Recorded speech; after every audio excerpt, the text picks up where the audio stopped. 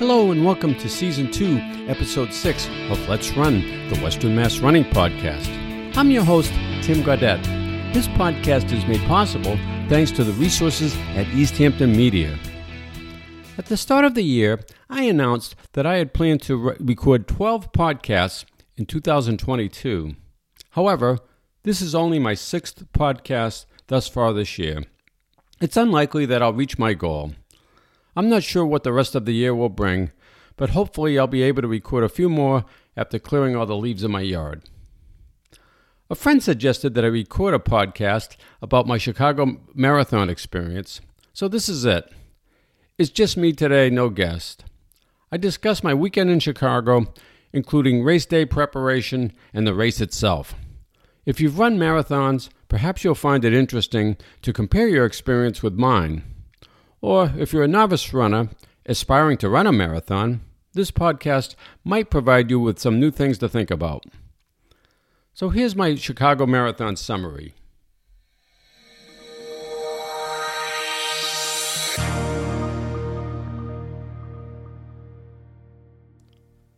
On October 9th, 2022, I had the pleasure of participating in the 44th running of the Chicago Marathon, along with over 40,000 other runners. One of the things that attracted me to this race was that it is one of the six marathon majors, the others being Boston, New York, London, Berlin, and Tokyo. Since I've already completed Boston and New York, having Chicago under my belt meant that I would have at least completed 3 American marathon majors. I probably started running marathons too late in life to capture the 6-star medal, although I did submit lottery applications to run in London and Berlin next year. During the weeks prior to Chicago, I prepared for the race with the 4Run3 Fall Marathon Training Program led by Jill Murphy. A 20-mile run on a hot summer day isn't much fun when running solo. It's so nice to have a running group to help pass the time more quickly. Training partners become good friends. Many of the runners in the training group have never run a marathon or a half marathon. It's awesome to watch their joy as they achieve running milestones that they never thought possible. Prior to each long run, Jill provides a pep talk with some useful running tips. Water angels along the training course provide sustenance to runners. My favorites are watermelon wedges and ice-cold face cloths. I recommend a 4Run3 training group to anyone preparing for a marathon. I followed the 17-week training plan that included one 20-mile long run, which took place 3 weeks before the marathon, followed by a taper. I didn't run crazy miles during training. I ran 122 miles in August and 128 miles in September. My maximum mileage during any 1 week was 38 miles. I typically ran 4 times per week and filled in the other days with strength training at Roots Aquatics and Fitness Center in Westfield. I participate in a 45-minute class at Roots called Tread and Shred, which combines treadmill work with body weight exercises, dumbbell work, and core strengthening. The treadmill work includes 30-second sprints, which I count as my speed training. When I'm out on the road, I typically run at a 9-minute per mile pace. I don't run fartleks or intervals, so I don't get any speed training on the road. I get it during my treadmill work. The weekend in Chicago was wonderful. My wife Cindy and I scheduled a Friday morning flight to Chicago at 5:45 a.m., 2 days before the marathon on Sunday, as we were concerned about airlines canceling flights. We figured that there would be less chance that the first flight of the day would be canceled, and even if it was, we'd have plenty of time to make alternate arrangements. The ultimate backup plan was a 15-hour drive to Chicago. Fortunately, our flight departed on time, and we arrived in Chicago at around 7 a.m. We dropped off our bags at our hotel, enjoyed breakfast, and headed for Millennium Station to take the Metro train to the expo at McCormick Place. After purchasing train tickets, we discovered that the next train didn't depart for another hour. A Metro worker suggested that we go back to Michigan Avenue and pick up the number 3 bus that would take us to the expo. We met up with some other runners from Italy and Japan who were also trying to find their way to the expo and were unsure how to proceed. So our small international running group huddled under a bus stop shelter during a downpour, waiting for the number 3 bus. The first number 3 bus that came was full. Eventually, we were able to board another bus where we met more international runners making their way to the expo. I really love chatting with folks from other countries during marathon weekend. It's one of the attractions of a marathon major, as there were over 10,000 international runners. As expected, the expo was extremely crowded, but we felt fortunate that we were able to attend on Friday, as Saturday would surely be even busier. The official Chicago Marathon gear is provided by Nike. I can never resist purchasing an overpriced marathon finisher jacket at these marathon expos. I have 5 of them from Boston. But incredibly, there were no jackets at the expo. Not only that, there were no men's long-sleeve official running shirts. While commiserating with other disappointed runners, it was suggested that the Nike store on Michigan Avenue would have a wider selection, including the official finisher jackets. So later in the day, we went to the Nike store, waited in a long line just to get inside, and I eventually shelled out $125 for that jacket. It was a bad job by Nike. There were a number of other runners from Western Mass who were also running Chicago, including my training group leader, Jill Murphy. Jill tried to get us together prior to the race in Chicago for dinner and a group photo. But everyone has their own pre-marathon routine, and it was just too difficult to get everyone on the same schedule. Of course, everyone thinks of carb loading prior to a marathon. So on Friday evening, we enjoyed a pasta dinner at Valari restaurant. As part of my training, I had not touched a drop of alcohol during the week leading up to Chicago. But since it was our wedding anniversary, it didn't take much arm twisting from our waiter Danny for me to enjoy a glass of red wine or 2 with my fettuccine. Although experts caution against over-carb loading, I enjoyed more pasta once again on Saturday evening at Italy. Most races that I run don't require much pre-race planning, but marathons are different. The 3 items that I give thought to are pace, fueling, and where to look for Cindy along the route. On Saturday, Cindy and I reviewed the course map and walked to the locations where she planned the wait. Unlike Boston, Chicago is an excellent marathon for spectators, as it's a short walk along Wacker Drive to see runners at various points at miles 1, 3, and 13. It was helpful to know what side of the road Cindy would be on. I'm forever grateful for Cindy's support and encouragement during my marathons. She's been with me for all 12 of them, sometimes in a torrential downpour. It took me a few marathons to get my in-race fueling strategy down, as I had experienced stomach cramps during the latter miles of my initial marathons. But I think I have it figured out now. A couple of hours before the marathon, I eat a bagel with peanut butter along with a banana. During the race, the goal is to remain hydrated and take in a sufficient amount of calories, carbs, and sodium.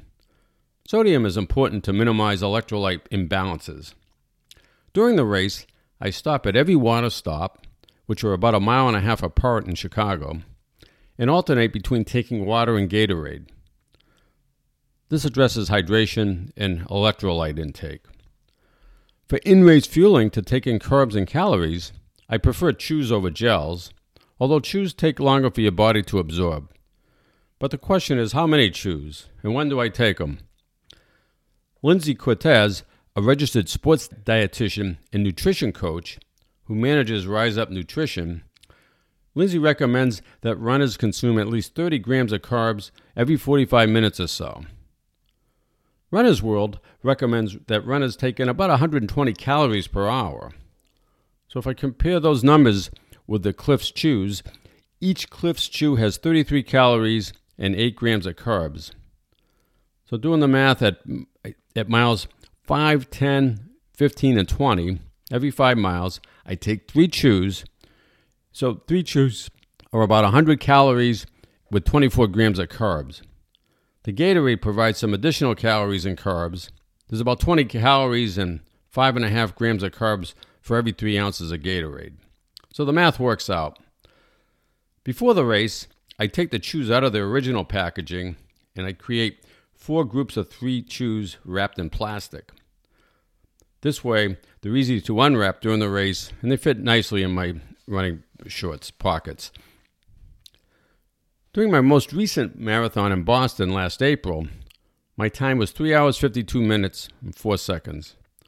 My training for Chicago has gone well, and my race times this year, they've actually been as fast as they've ever been.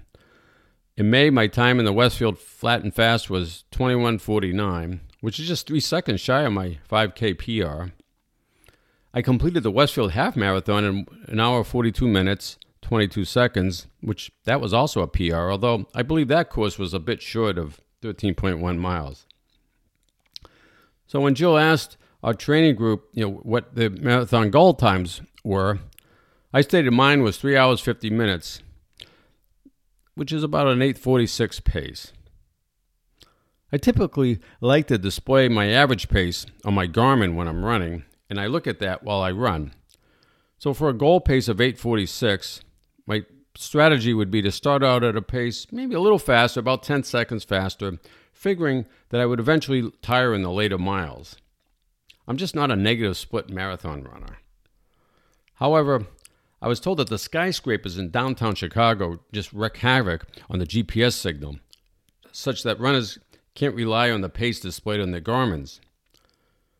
So to address that, I created a 3 hour 50 minute pace band, which is based on an even pace. And so at every mile marker, I would compare my elapsed time from my Garmin with the corresponding time on my pace band. And that worked out pretty well. My corral start time was 8 a.m., although it was suggested that we arrive 2 hours early at 6 a.m.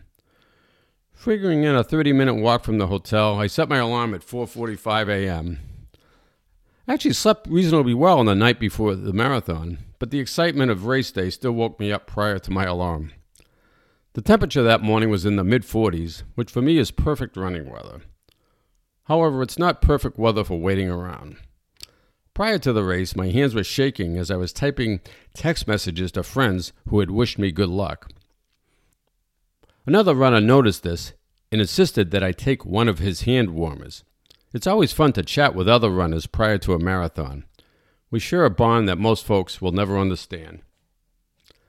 I didn't realize it when I registered for Chicago, but there was a significant contingent of runners from Western Mass who had also registered. A good friend from the Empire One Running Club, Sarah Bousquet, was running, and she was assigned to the same start corral as me. I was thrilled to see Sarah and chat with her prior to the race. We compared notes on our race strategy and chatted with other runners. It was also great to see Tim and Christine Dunn prior to the race as well. They were in the front of Corral G, just behind my corral. At the start of the race, I noticed that the 3 hour 45 minute pace group, which is an 8:35 pace, was in my corral. The 3 hour 50 minute pace group was in the corral behind me, but I had no desire to drop back. As our corral moved up to the start line, the song Serious by the Alan Parsons Project was blasting. If you remember the Chicago Bulls and Michael Jordan being introduced, the theme song that they used to play during that time, that really got me going. The start gun went off, and we were on our way. The roads were wide enough such that I was not impeded by the crowd of runners at the start. The race course traverses the Chicago River 6 times along the marathon route. The bridge surface consists of metal grates, and a thin red carpet was placed over some of these grates. I was extra careful running over these bridges, as I had taken a nasty fall over a trolley track during my last Boston Marathon, and I didn't want another visit to the medical tent. There were many turns in the route, and I was mindful to approach each one such that I was running the tangents, taking the shortest path through the turn. As planned, I stopped briefly to kiss Cindy at miles 1 and 3. After the first few miles, it was apparent that the distance displayed on my Garmin was indeed inaccurate. At the 3-mile marker, it had me at 3.6 miles. The early race excitement had me running slightly ahead of the 3:45 pace group. I wasn't overly concerned, as heck, I once ran a 3:43 marathon, and like I said earlier, I was feeling good. But as I approached the halfway point, I slowly drifted behind the 3:45 pace group. I kissed Cindy again at mile 13 and still felt good. Shortly after mile 13, I lost about a minute due to a porta potty stop. I tried to take in the sights along the route. As I reflect back, Lincoln Park and the crowd noise in Chinatown stand out. My pace got slower as the miles wore on. I was over a 9-minute pace for some of the miles past the halfway point. At around mile 23, Christine Dunn, who started about 7 minutes after me in Corral G, Christine passed me. It was good to see a friend doing well. But I decided that I was going to try and keep up with Christine, and I actually caught up with her at one point. We finished at nearly the same time. I had enough energy to actually raise my hands for the camera as I crossed the finish line. Just past the finish line, I grabbed a bag and filled it with post-race goodies. They were even handing out Goose Island beer. I was thrilled to see our 4-Run-3 training group leader, Jill Murphy, at the finish line area. Jill crushed her goal, finishing with a time of 3 hours, 49 minutes, 52 seconds. We were both all smiles. While I didn't quite hit my goal time of 3 hours, 50 minutes, I was thrilled with my time of 3 hours, 53 minutes, 31 seconds. My official pace for the first 15K was 8 minutes, 32 seconds. My final average pace was 8:55. Perhaps if I had started at my goal pace of 8:46, I would have been able to maintain it for the entire race. But regardless, I was happy and grateful to be able to run another marathon. Not sure how many more I have left in me, but for now I'll savor this one. It's a cool feeling to walk through the streets of Chicago after the race with my medal and finisher's jacket.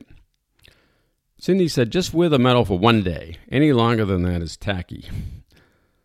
I had the usual soreness after the marathon, nothing out of the ordinary. I was back out on the road again on Wednesday.